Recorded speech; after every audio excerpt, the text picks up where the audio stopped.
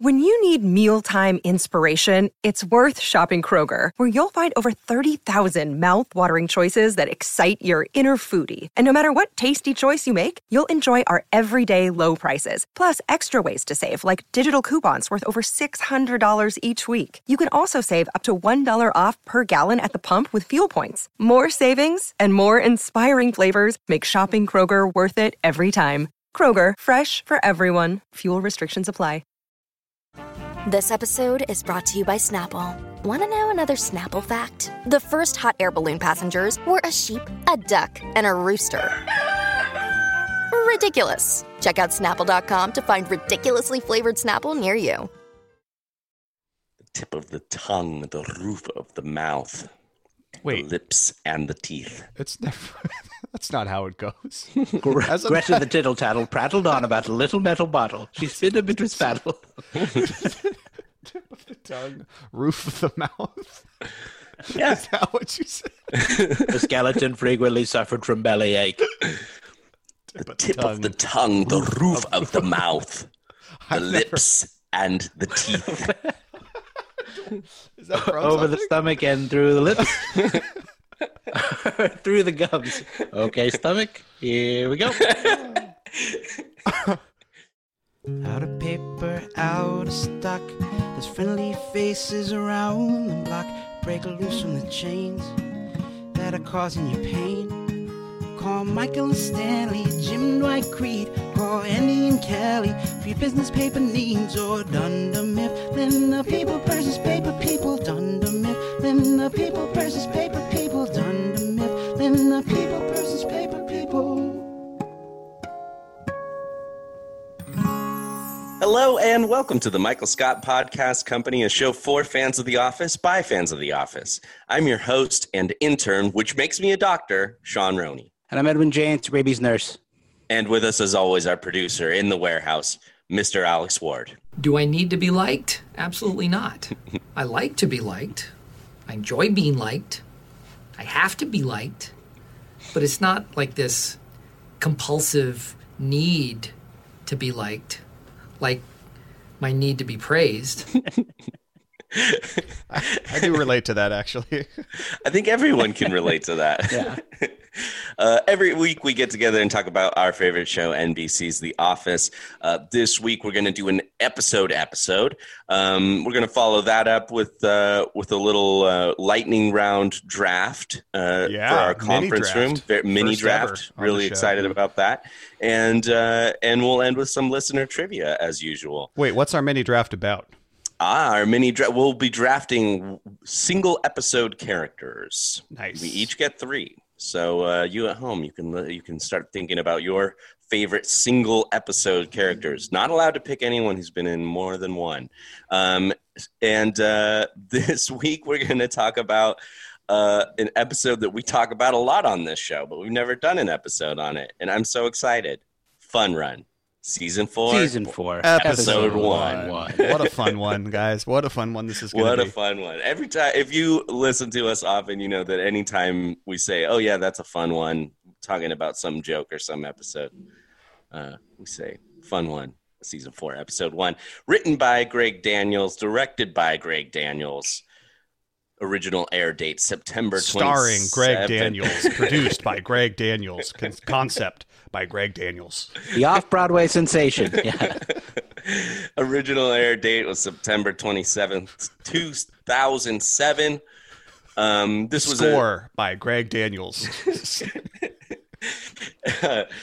is actually, we always say Season 4, Episode 1. It's actually Season 4, Episode 1 and 2. That's two-part episode.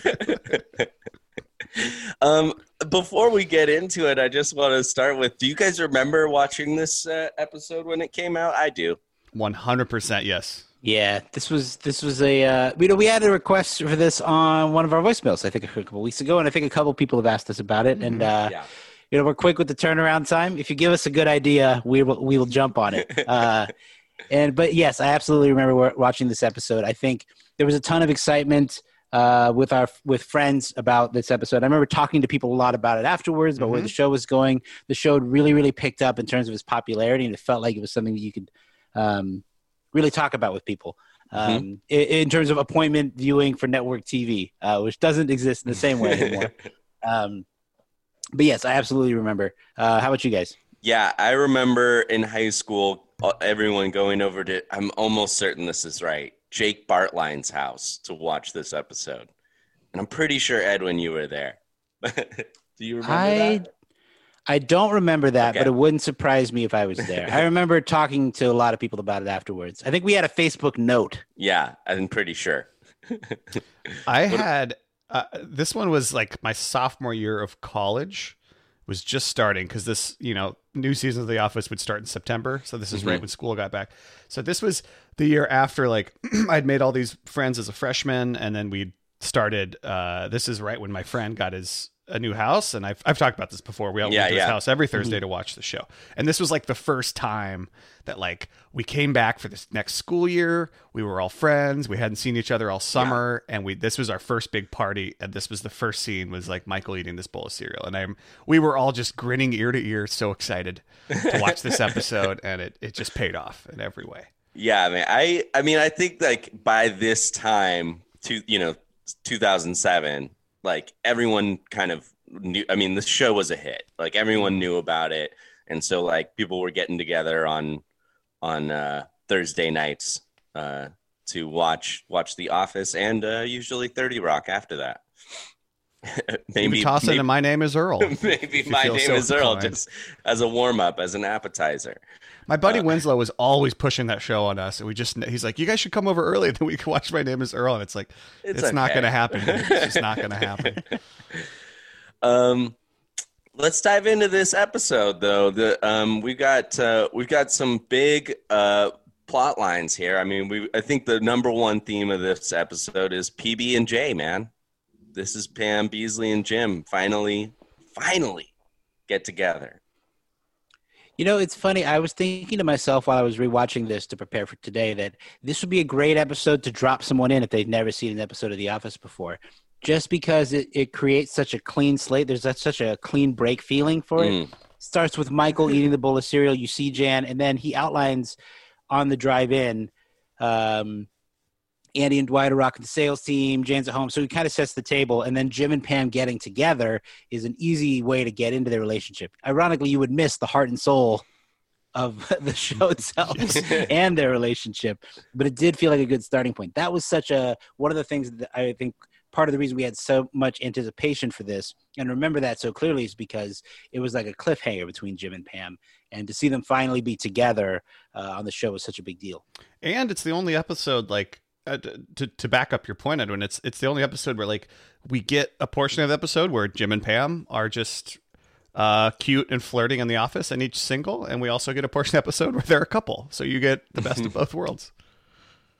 Yeah, that's right. It's kind of revealed halfway through that they're actually together. But because at first... Are you kidding? Yeah, I was just going to say. I do love Kevin, so astute. Yeah. He will not give up this whole episode. I know. And Oscar, too, is like, they have seemed like exceedingly happy. Could be for a number of reasons. We don't know. There is no evidence of intimacy. Yeah. Subtle. Yeah. But yeah, then we learn, again. Why does this always happen to me? Again, we get the camera team getting involved in the show and following Pam and Jim as they leave the office one day, and then confront them about it and play the video back for them. It's aggressive moves by the camera team. I mean, they're really going outside of their job description. No kidding. I think pursuing interview subjects out in public. Are they breaking their ethical documentarian code? I don't know.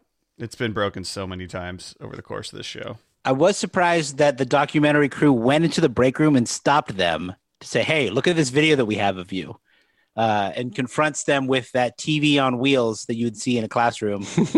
Just show them that video of themselves getting into a car. It seems like journalistically, this is a mess.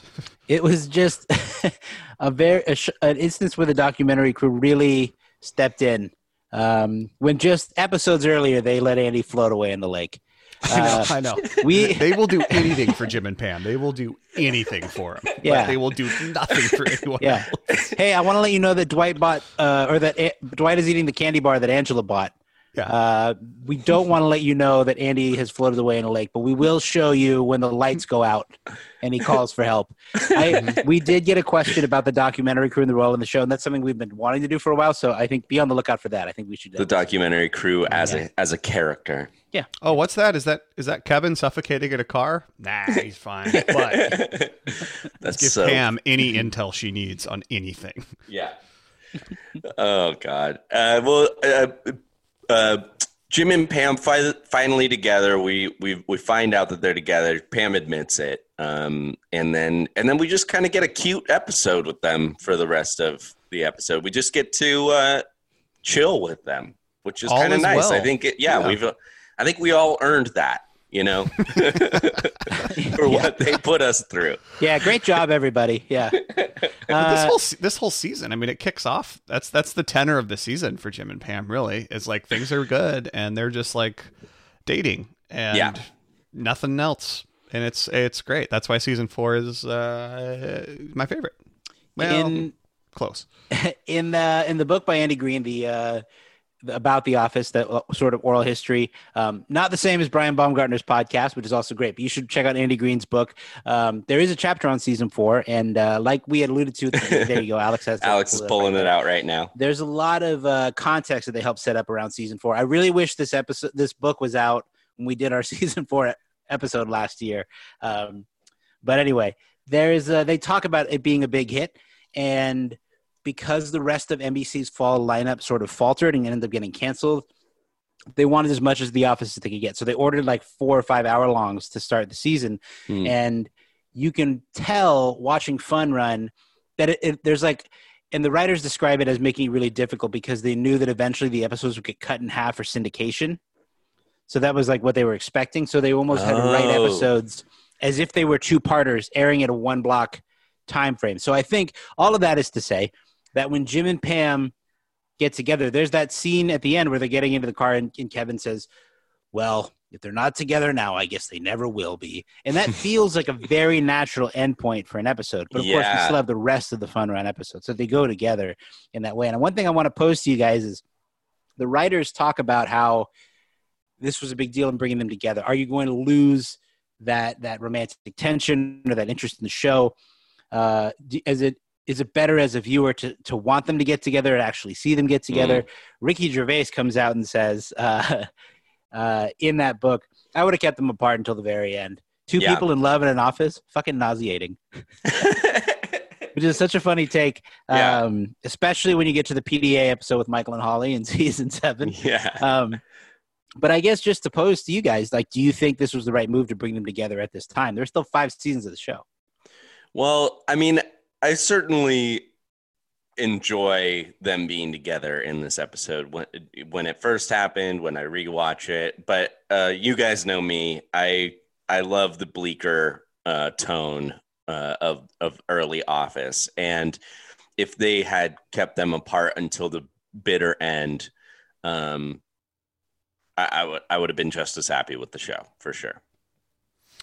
I at some point it was starting to feel unrealistic, and I remember watching this with my friends live, and at the beginning they like trick you a little bit, right? Because Pam's like, oh, we went on a couple dates, like she owns up to going on a couple dates, and now they're just friends again, and all of us were a little eye rolly, and I remember in the moment just being like, come on, like, yeah. They've already gone through this arc like twice. Like, come on, like they can't keep doing that. And you had a feeling like they're obviously together. And so it was after 4th season. It's like, let's just get them together and let's move on. And that's what any show of this length. I mean, they're going to get together. They're going to start a family. That's just how this sort of thing goes. I for Ricky Gervais, like that works in the BBC Office. 2 seasons, 12 episodes. And then the specials, and they do leave it until the very, very, very end, like the last shot of the last special for them to actually be together. And I do agree that does hit like this catharsis of Tim and Dawn finally getting together that you only get briefly here in the U.S. Office because that moves on into their relationship. So I see what he's saying, but it was unrealistic for them to not be together at this point. Yeah, knowing what we know about the show now is it would be almost impossible to have it be a satisfying relationship to watch as a viewer if they waited another 5 seasons after this for them to get together. 9 seasons of TV before they get together. And the writers in the book make a good point that in real life people get together. Like you don't long after someone for 10 years. And there's still a lot to explore together. I think they made an interesting point of how they become a little duo. Like the two of them helping Michael, the two of them helping Dwight, and they kind of team up in a way that's kind of fun and a little different from the timbre of their sort of episodes earlier in the show. I think it's just a fun thing to think about whether or not you could bring it together. Like how could you conceivably bring them, keep them apart again? It would not have been a fun run. Oh, twist! Jim is dating Roy. Actually, I'm interested in that. You're on to something here. It would just everything would feel totally ridiculous like that. Yeah. Well, I do, and Anthony Farrell, another one of the writers in the Andy Green's book, talks about how like when they made the decision to say they're together, it unlocked a lot of other things they could do with the characters, and it's in some ways because now you have Jim and Pam on the same team, and now you can have Pam and Michael stuff going on. You can have Jim and Pam, Jim and Dwight. Like they can kind of go their separate ways without having to always pull the gravity back of Jim and Pam's relationship. Now it lets them go do other things with other people.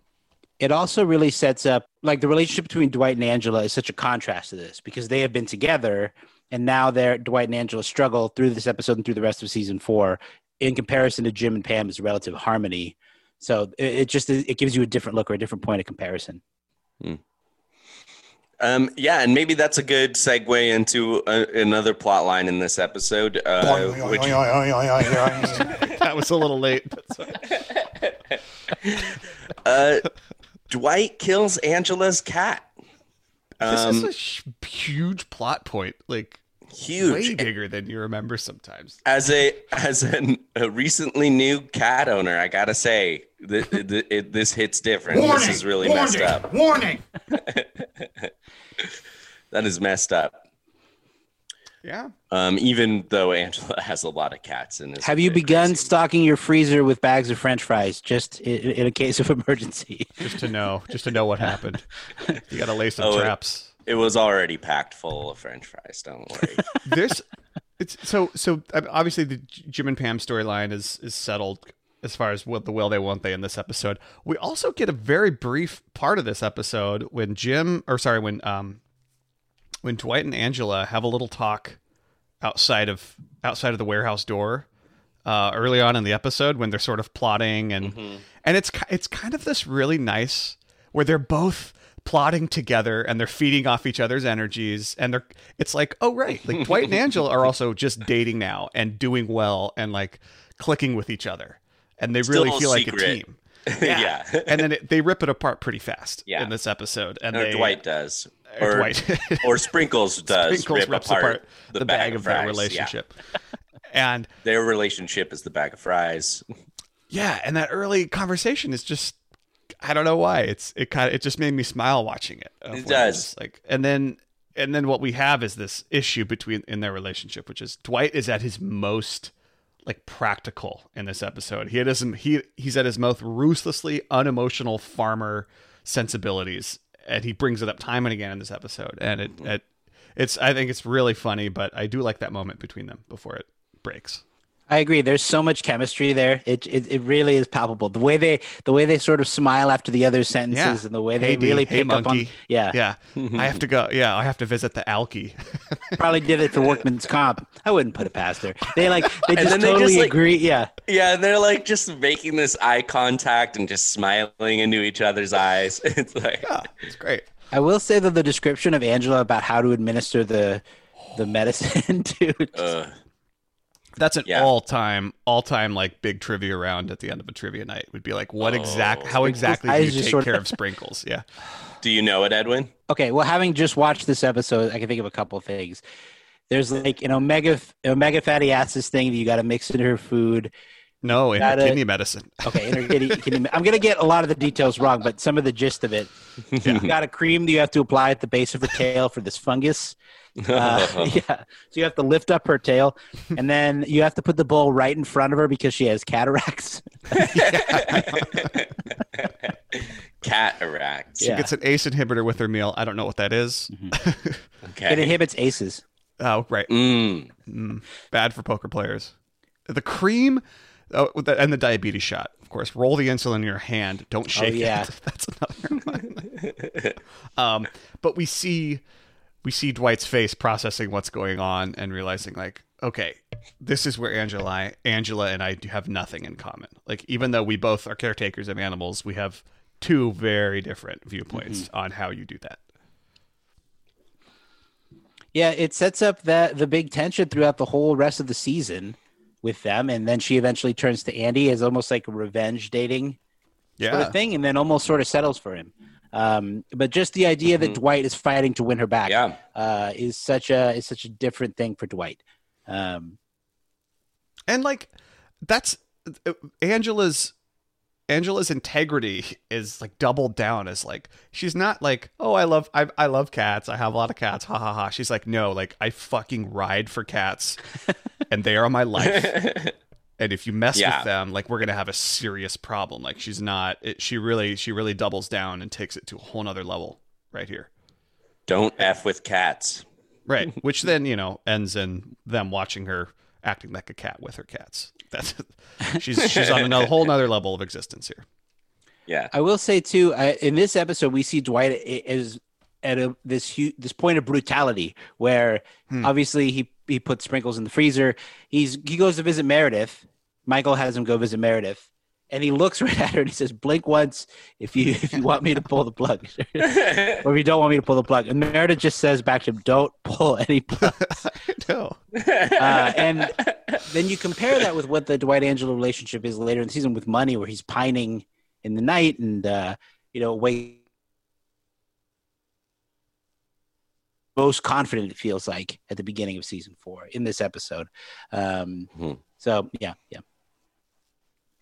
I love also too that like this mystery kind of unfolds, or at least for Angela it does. She's trying to figure out what happened, and we even have that moment where she's talking to Pam about, did Roy ever kill one of your cats? Yeah, I'm more of a dog person, and I love Angela's double eye roll there. She's so fed up with Pam.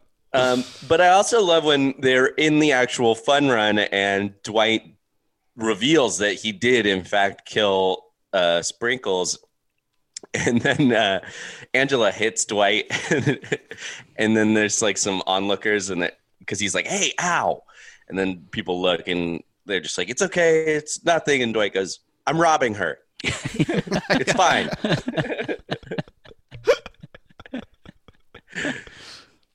It is the way Dwight compares Angela's pet ownership to his own is pretty funny, and he just how he's like, while they're in the conference room, and he's just like, well, they don't provide milk or wool or meat.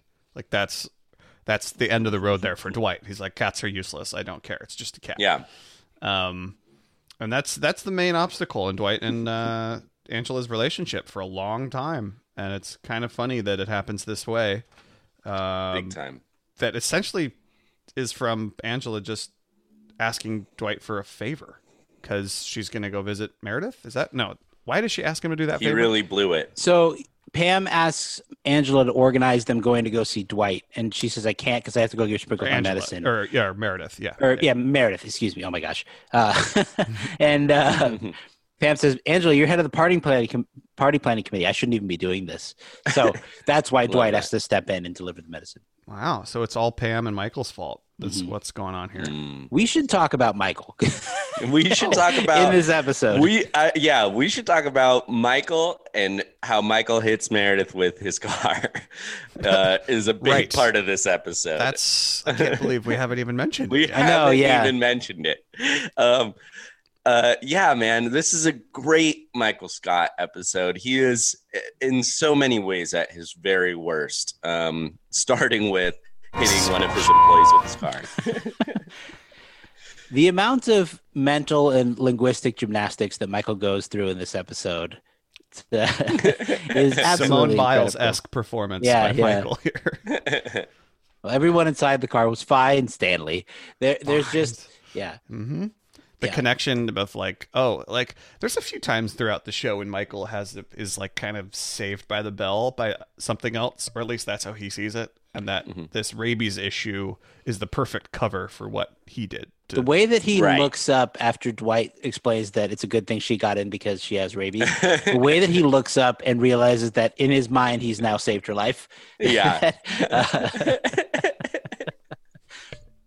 He's too lucky. There's so many things about Michael.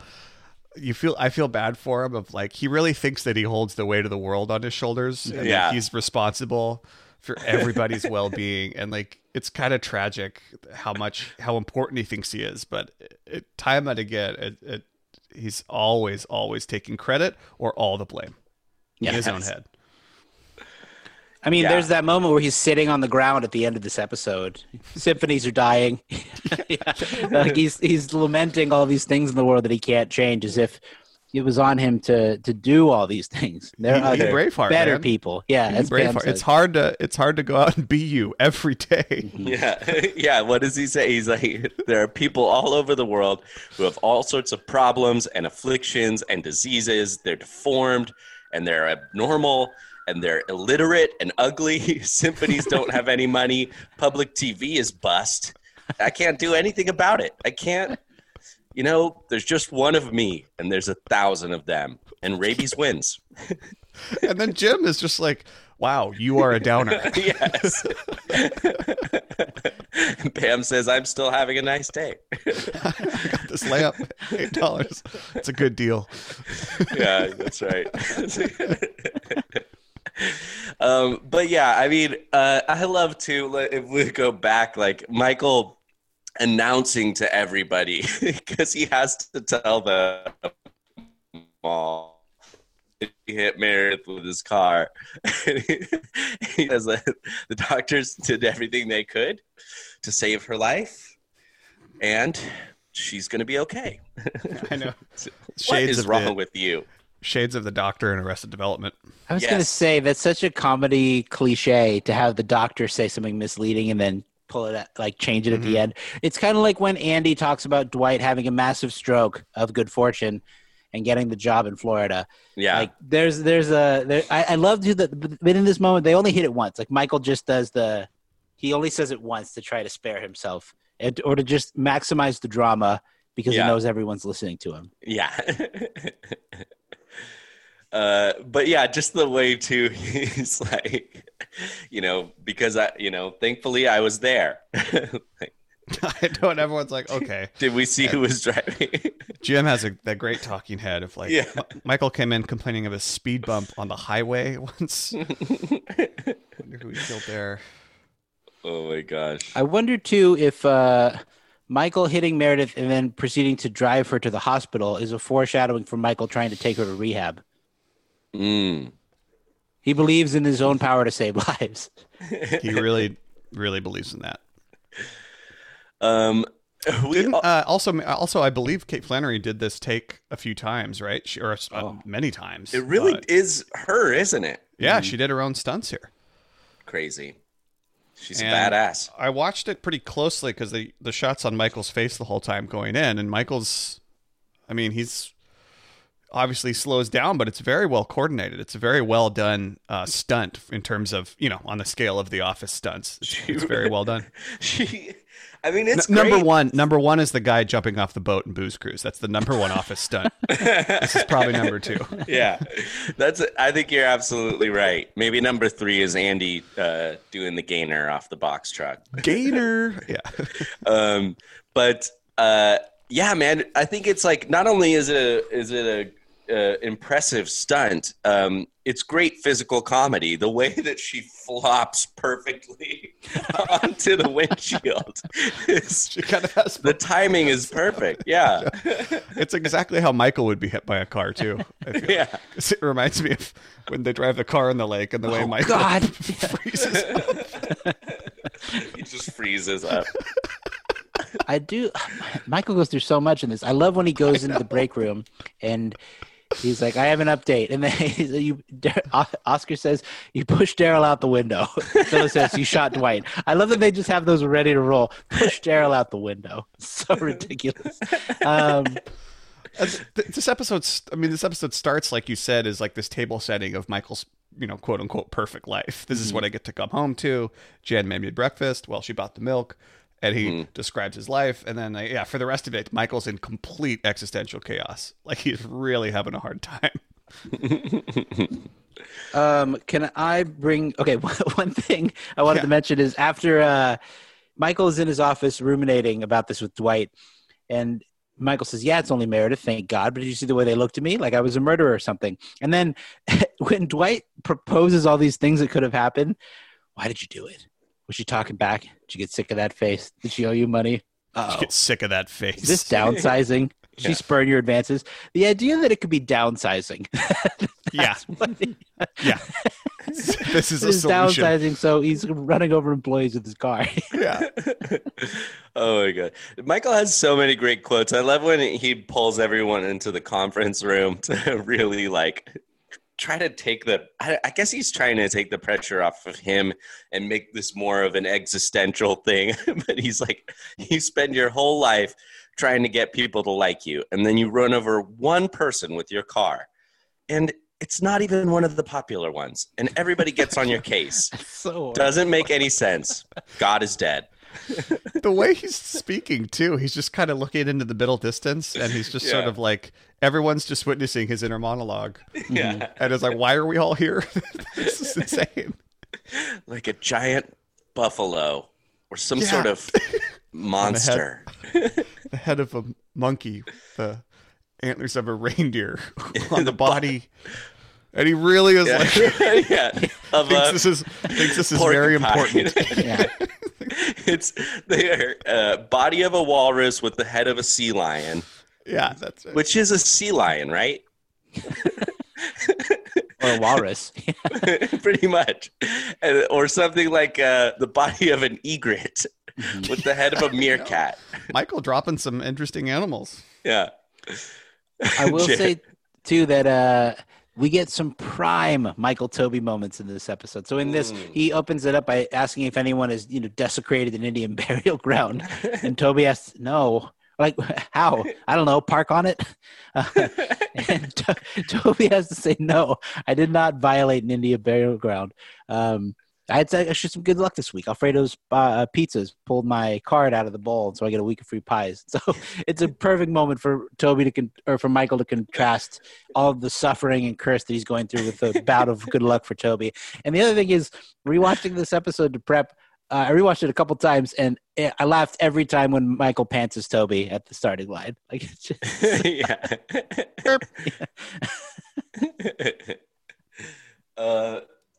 I guess we should also talk about the fun run.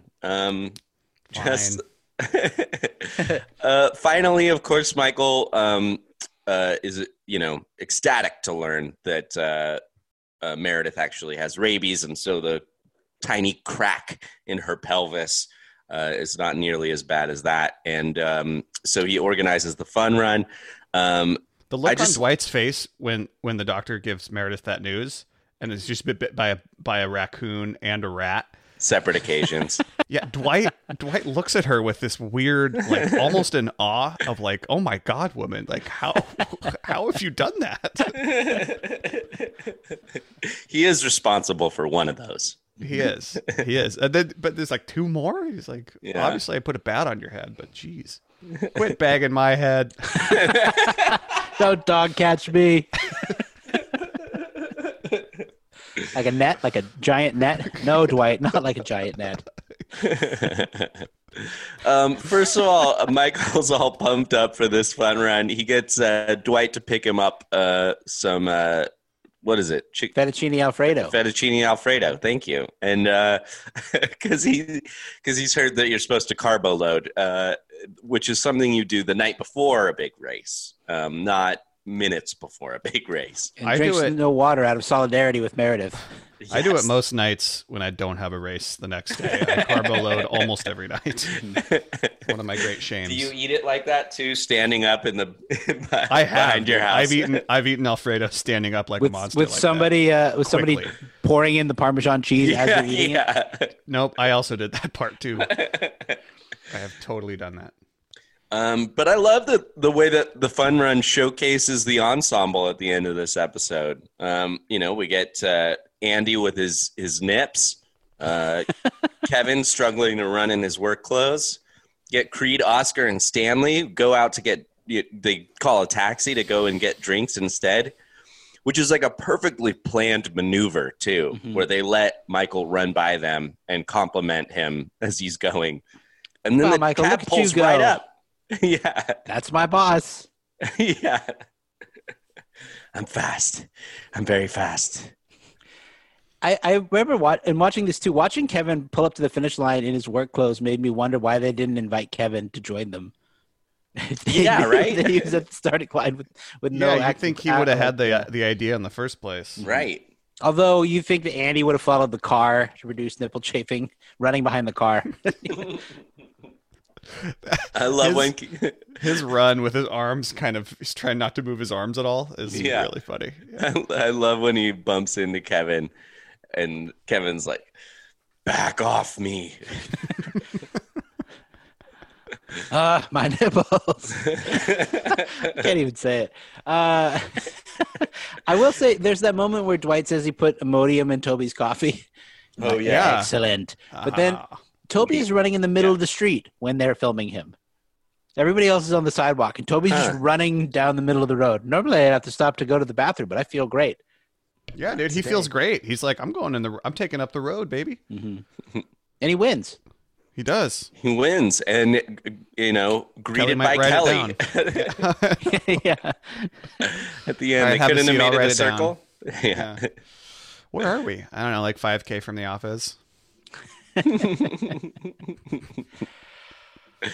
I love that we also get Jan working. The episode with her like passed out on the bed, and Michael kind of revealing that she's just kind of been hanging out. So I think maybe Jan is excited to have something to do, something to come out and see everybody and support her man. It is mostly their money that makes up the donation. That's right. And she challenges Pam at the start. I almost forgot. She walks in on Michael. Yeah. Yes. Yeah, we get a little Michael Wiener sighting in this episode, which she later references during the roast. Mm-hmm. If it was an iPod, it would be a shuffle. The side of his, and then Jim says baguette, and then Pam says dangling participle. Oh, dangling participle would be a good trivia team name. It would. What are some of your other favorite? Even go near a cigarette now without thinking of a penis, and vice versa. That was the only Michael penis drop I can see. Here we go. The only thing I am worried about is getting a boner. There we go. There you go. You don't know me. You've just seen my penis. That's a great line. I had that drop somewhere and I couldn't find it. I must have. You dropped it. I dropped it. Yeah, I got lost in the shuffle. In the iPod shuffle. I'll stop. I'll take my answer off the air. No, I appreciate that. I really do. And that's our episode. Yeah. What are some of your guys' favorite moments from this episode, or stuff we didn't talk about yet? Well, I think go ahead. The ending just of Michael kind of getting a little bit of the closure he was looking for with Meredith, at least. When they share the sucker. Yeah, an ending. Hey, Mayor. Ending the show with like when this episode starts and he hits Meredith, it's just funny to think it's going to end with Michael in the same hospital room in a hospital bed next to Meredith. It's a good structure. I really enjoyed that part of it. I got a couple. So in this episode, we get a couple instances of where the characters kind of get stacked vertically in frame with one another, and I love those moments. It's just a different way to frame the show. The first one is when Jim is describing how Karen came back from New York and talked about how she, just because they were broken up didn't mean that she was going anywhere. And you see them like talking or arguing in the kitchen. And then the camera pulls back and you see, I think it's Angela, Phyllis, Stanley, and Dwight all kind of reacting. They're like, they can overhear this conversation. Angela's about to go in the kitchen and stops, but they're almost stacked diagonally in frame.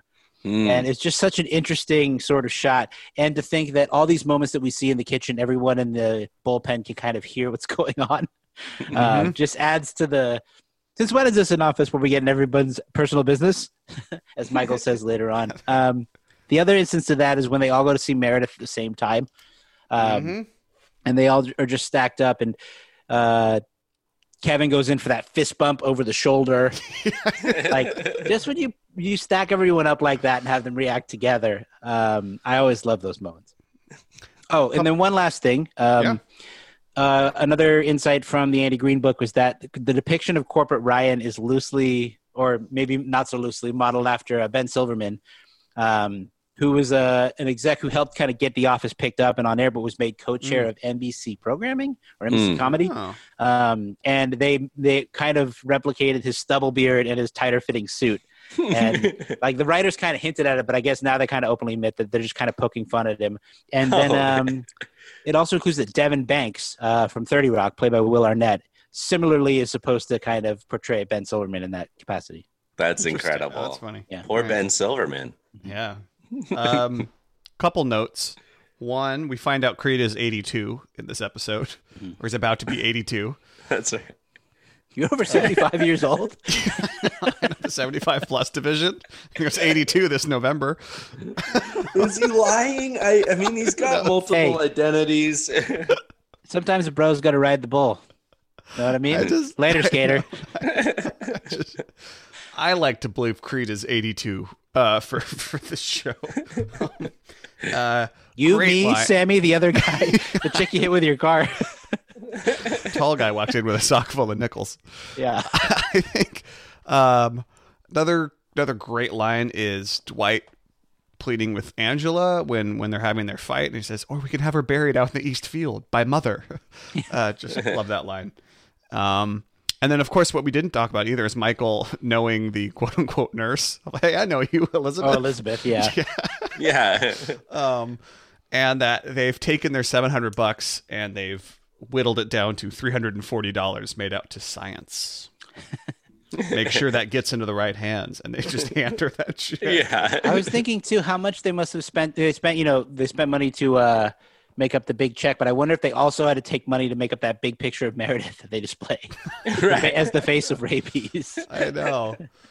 Maybe they use the same printer for the Jan Sun Princess poster as well. And all the T-shirts. Yeah, that's right. Oh, one thing I haven't noticed in this episode, sorry to keep adding on things at the end, but How dare you? Yeah. Go ahead. that's One last not what time. the show is about. Extra Office nerding out about The Office. There's a flyer that we get to see that they have made up, 5,000 miles. And I mean, I've watched this show, we've watched this show so many times, and I feel like I have a tendency to kind of not tune out, but like you watch it in the background, like you don't pick up on all the little details all the time if you're not paying attention. But the flyer is so funny. It has little clip arts in the corners. It says free T-shirt. You may not get one. I don't know. I love the little details there. And then Phyllis's rabies quilt. Look at that. 3. How about Daryl feeding the squirrel while Michael's giving his talk? Take a look into the face of rabies. That should scare you. It scares me. Kate Flannery, man, what a champ. She goes along with so much in this show and just says, "Yeah, I'll do it," and it's awesome. I can't wait for the Meredith episode. Me too. It's coming soon. I can't wait for us to keep talking about how we're going to do it. Yeah, and then do Gabe. It's kind of a will they, won't they? Will they talk about Meredith? Will they not talk about Meredith this week? Yeah, maybe. I don't know if we said it already. I mean, one of my favorite quotes, Creed. I've been involved in a number of cults, both as a leader and a follower.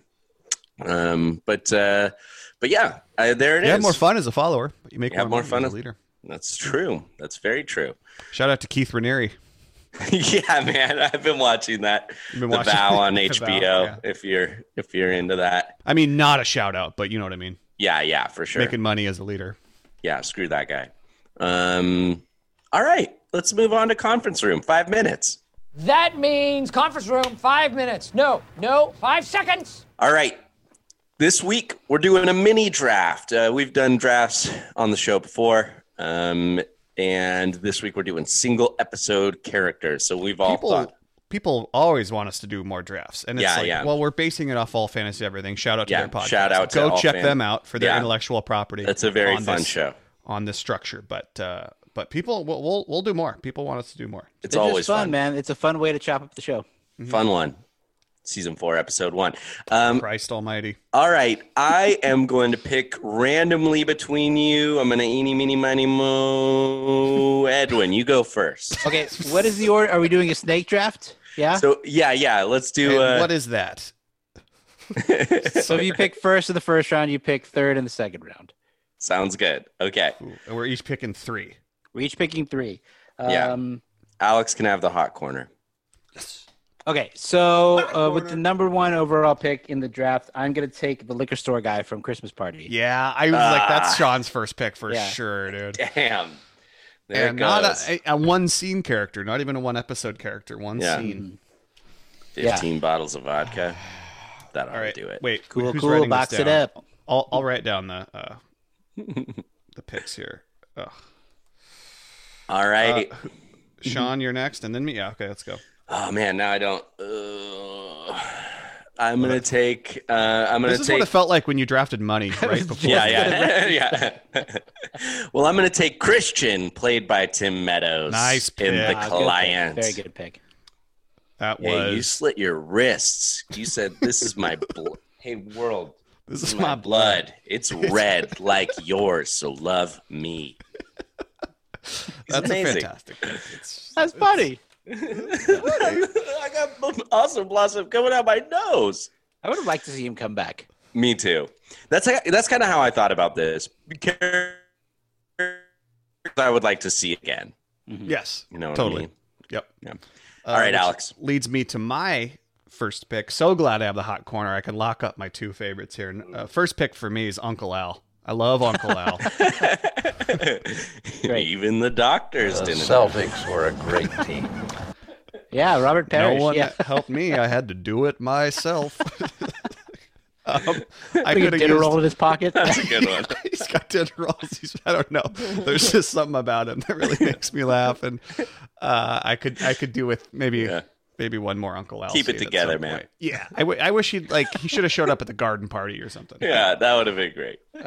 My number 2 pick is the Pizza by Alfredo delivery boy. Oh yeah, he just comes in, brings some great energy. Kevin McHale is the name of the actor, is it not? Is it really? I thought so. For the big reason that I would have liked to see him again down the road, like him and Michael cross paths and just been like, oh my God, like maybe he's in a different job. He's working something else. He's working at Staples next to Dwight. I don't know, but he would, I just like how much he doesn't care about Michael. He knows Dwight. He's the farmer that grows the shitty weed. Yeah. I just like his relationships to Dwight and Michael. He's really funny, and he really holds up a lot of that episode he's in Launch Party. Good picks. Great picks. I am going to go with, I'm going to go with Chad Light, played by Anthony Russell in Product Recall. He Chad is the lighter side. And Obits. Yeah. That's right. Don't forget. Did you get all that? Everything. Every word. There's that deleted scene where he says, "Aren't you Creed Bratton from the Grassroots?" Yeah. I wrote your obituary. Oh, I forgot to talk about real quick. I forgot to talk about the deleted scene where they're talking about religion, and Oscar says he's a secular humanist. Oh, and Michael's like, "Oh, great, we got a secular humanist here." And Oscar's like, "Do you even know what that means?" And Michael just nails the definition. Yeah, and the look on Oscar's face, he's so confused. I understand why they cut it, but it's such a funny thing, and just I don't know. Anyway, that was a moment. Deleted scene I like. All right, Edwin. Concierge Marie. Yeah, nice. Yeah. She was up next for me. Very good. Ooh, technically still a hot corner. That's good. Yeah, that's good. Yeah, you get another one. Well, I'll take the last pick. Yeah, I'll take the inspiration for this draft, who we did not talk about in the episode discussion, which is the male intern. Yeah. He actually, they give him a joke. He looks at he's the only character who seems to like relish the presence of a camera and use it as a moment to make a joke. Admittedly, in poor taste. Yes, so that's where her uterus went. Yeah. Her chart doesn't indicate that Dwight read her chart and uses it as an opportunity to talk about how she got time off for a full hysterectomy. I know. Well, you're right that more strangers would probably be like, "Oh, camera, I want to be on TV." Outside of like the girl in line with Andy at the reality show later on. That was an honorable mention pick for me. Oh, sorry, I'm naming names. No worries. You guys can pick it if you want. I don't know if you will. It's not okay. It's time for Sean's third pick. I'm going to go with Ben Franklin, a.k.a. Gordon, played by Andy Daly from the episode Ben Franklin.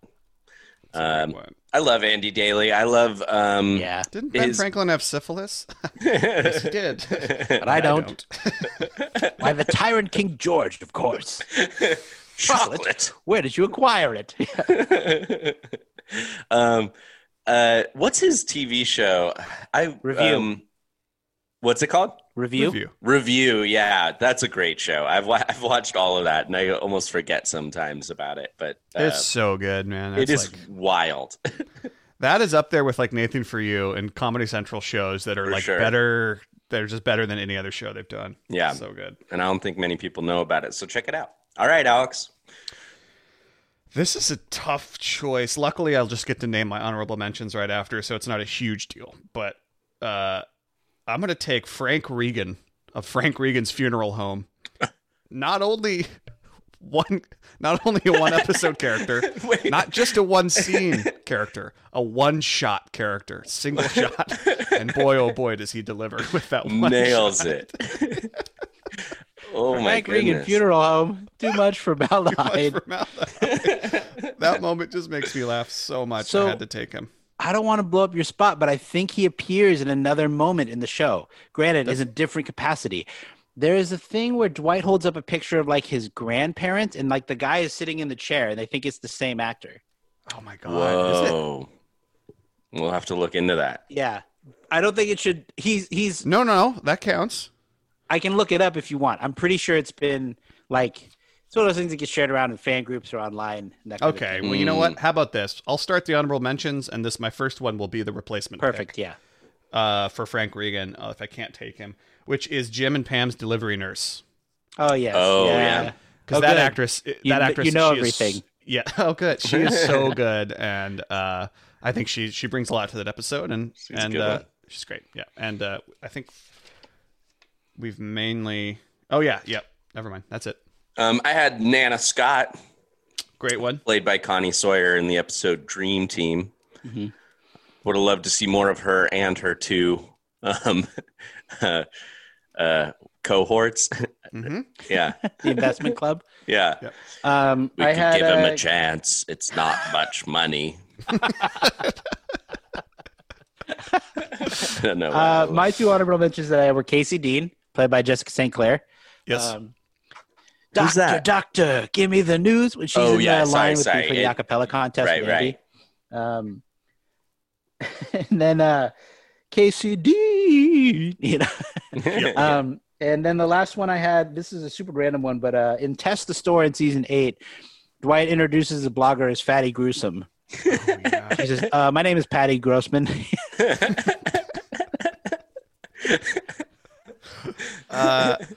Shelby Thomas Weems was on my list. Oh, nice. That's great. It's so good. Director of the Andy's play. He would have been fun to have run into Michael at some other point as well. Although it was pretty late, but Michael was almost out of the show by the time you met him. And then, of course, Grotti as well. Oh yeah. How about the leader of the Knights of the Night, who's just so dismissive of Dwight's objections? It's all right, Dwight. Let your friend grab his phone or whatever.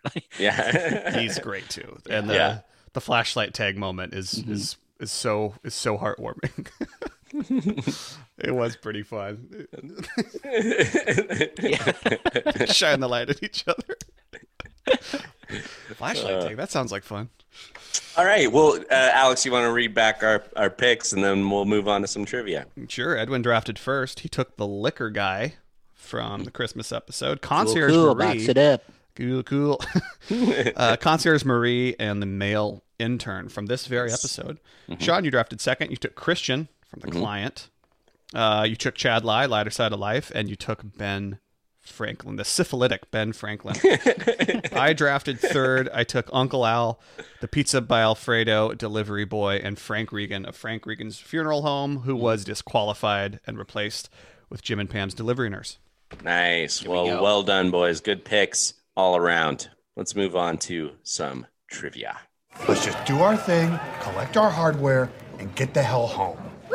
This week's trivia. Hey, Alex, Sean, and Edwin. I'm Harrison from San Diego, and I'm 13 years old. Hey, Harrison. I'm Alex. I'm 32. Let's be friends.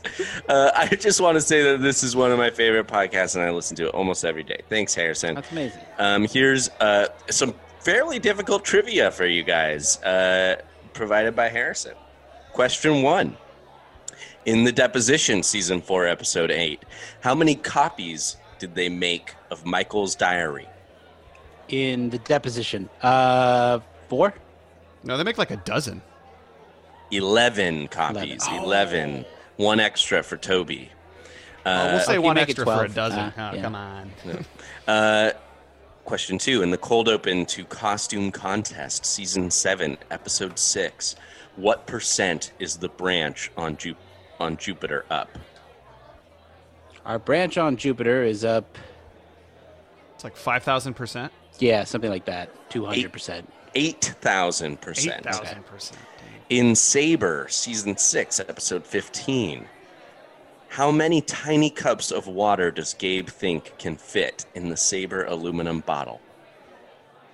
Like 20 or 25? Well, Michael goes through like 20 a day, right?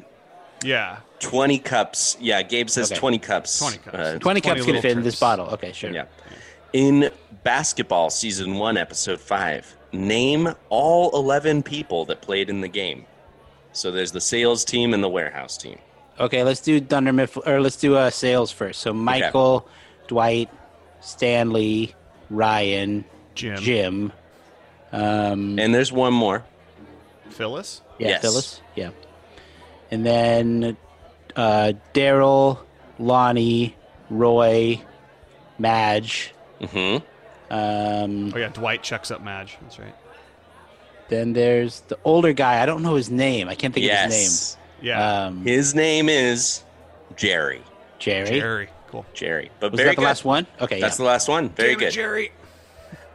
In Roy's wedding, Season 9, Episode 2, what food did Roy want at his wedding?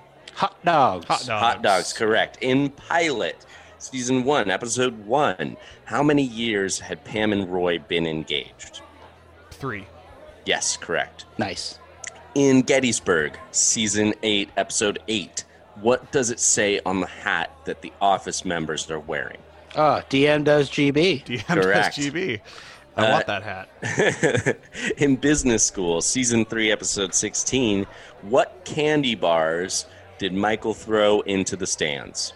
There are 4. 100 grand, payday. Yeah. Those are the two. I know. Snickers? Yes. That's when he says satisfied. Yeah, satisfied. Satisfied. Mini Mounds bars is later. Yeah. That's what Pam throws out. Now it's To try to think of how it starts. How does he start this little speech? Who's I he? don't- What's it? Oh, whatchamacallit. That's it. Thank you. All right. In Chair Model, Season 4, Episode 10, in the catalog, what page was the chair model on? 26. 85. Okay. see some of the number questions are just not interesting. Okay. And not easy. Okay. Not easy either. In Murder, Season 6, Episode 10, what was one of the battles that Jim picked as co-manager? Oh, Tube City. Tube City. Fun fact, the name of our Wi-Fi network at our house. That's a good one. Yeah, the internet's a series of tubes, man. In Training Day, season 7, episode 20, how did D'Angelo want Aaron to answer the phone? Dunder Mifflin. Or Dunder Mifflin. This is. Yeah, it's Dunder Or Mifflin. Aaron speaking? How may I assist you? There you go. In Conflict Resolution, season 2, episode 21, can you name all 7 pranks that Jim pulled on Dwight in Conflict Resolution? Okay, knock myself in the head with the phone. Yes, by Everyone putting has nickels in the been- handset. Everyone has been calling me Dwayne all day. Yes, Someone he paid him replaced $5. my pens and pencils with crayons. Correct. Everyone has been calling me Dwayne all day. Did I already say that? You said that one. Okay. I found a bloody glove in my drawer, and Jim Halpert tried to convince me I committed murder. Yes. There are 2 more? There are 3 more. You're doing great. I'm trying to think of what the other ones are. I'll give you one that I would have forgotten sure. about. Told him that there was an abandoned infant in the women's room, and when he went I in walked there in, it was to save Meredith it, on the can. he saw Meredith on the can. I forgot about that one. Yeah. All right, you want the last 2? Sure. Every time he typed his name, it said diapers. Diapers, yeah. And by the end of the day, the desk was about 2 feet closer to the copier. Okay. Okay. Only 3 more questions. In Prince Family Paper, Season 5, Episode 13, which people thought Hilary Swank was hot and which people didn't think Hilary Swank was hot? So it's 5 to 5. That's not right. But or that's what Kevin says. Thank you, accounting department. Right. So you want to do hot or not hot first? What do you think? Let's do hot. Okay. Jim, Pam, Yep. Kelly. Yep. If Hilary Swank is not hot, it means I'm not hot. Phyllis. No. Stanley, for sure. Stanley, yes. Michael. Yes. There's one more. There's one more besides. Oscar? already We've say got Oscar? Creed and Angela. Creed and Angela. Okay. Yeah, but Oh, not yeah, she's hot as heck. Yeah. But not hot. Oscar. Mm-hmm. Kevin. She is not hot. Yeah. Toby. Mm-hmm. Who else is in the office? Andy. Yes. Who else is in the cast? Yeah, I mean, it's Devin. Yeah, Phyllis and Meredith. Okay. Okay. Question 14. Name all 4 people that had a crush on Jim and name the season it was shown. Okay. So Like Pam in season 1 and 2? yeah. Yep. Okay. That's the first one. Karen? Yep. Okay. Michael. Kathy in season 8? Yeah. This is Katie in season 1. Yeah, Katie. I don't know about this, Harrison. He's got Jordan from season 7. But Incorrect. I don't know. Katie. It's Katie from season 1. Yeah, he's got Jordan, Jordan Garfield. Yeah. So, anyways, Harrison, maybe there's a deleted scene or something. We don't know. But if you could back that one up. All right, final question here. I think sorry, I don't mean to stop. We should cut that question, I think. Because there might be like a little moment or something that we're not thinking of. I don't know. I just think it's kind of a weird question, and I don't know. Yeah, just if you want, it's just go, okay, last question, and I can cut it to there if we need. Yeah. Okay, the last question. Name all 4 people that had a crush on Pam and name the season it was shown. Oh. Okay. Roy, when they're engaged. Jim in season 1. How about Toby for 9 seasons? Yes, that's correct. Ryan Roy, in season Toby. 4. Yep, uh-huh.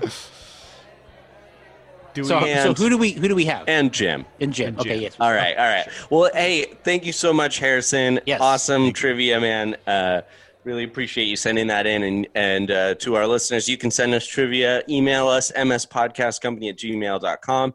You can call us and leave us a message, 503-694-9314.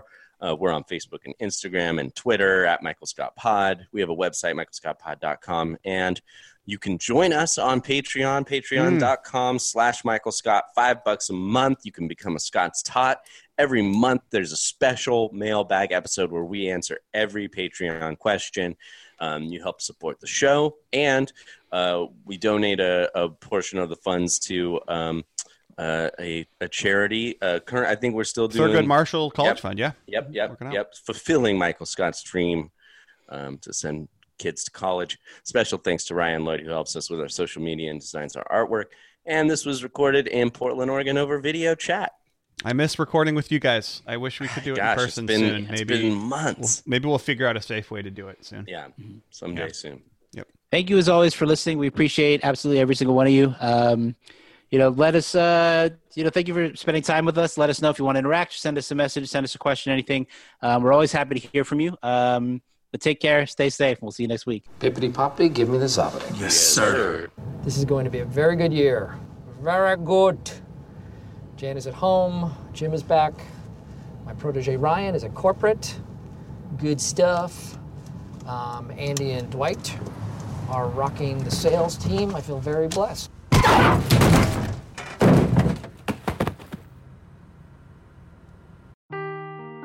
Seeking the truth never gets old. Introducing June's Journey, the free-to-play mobile game that will immerse you in a thrilling murder mystery.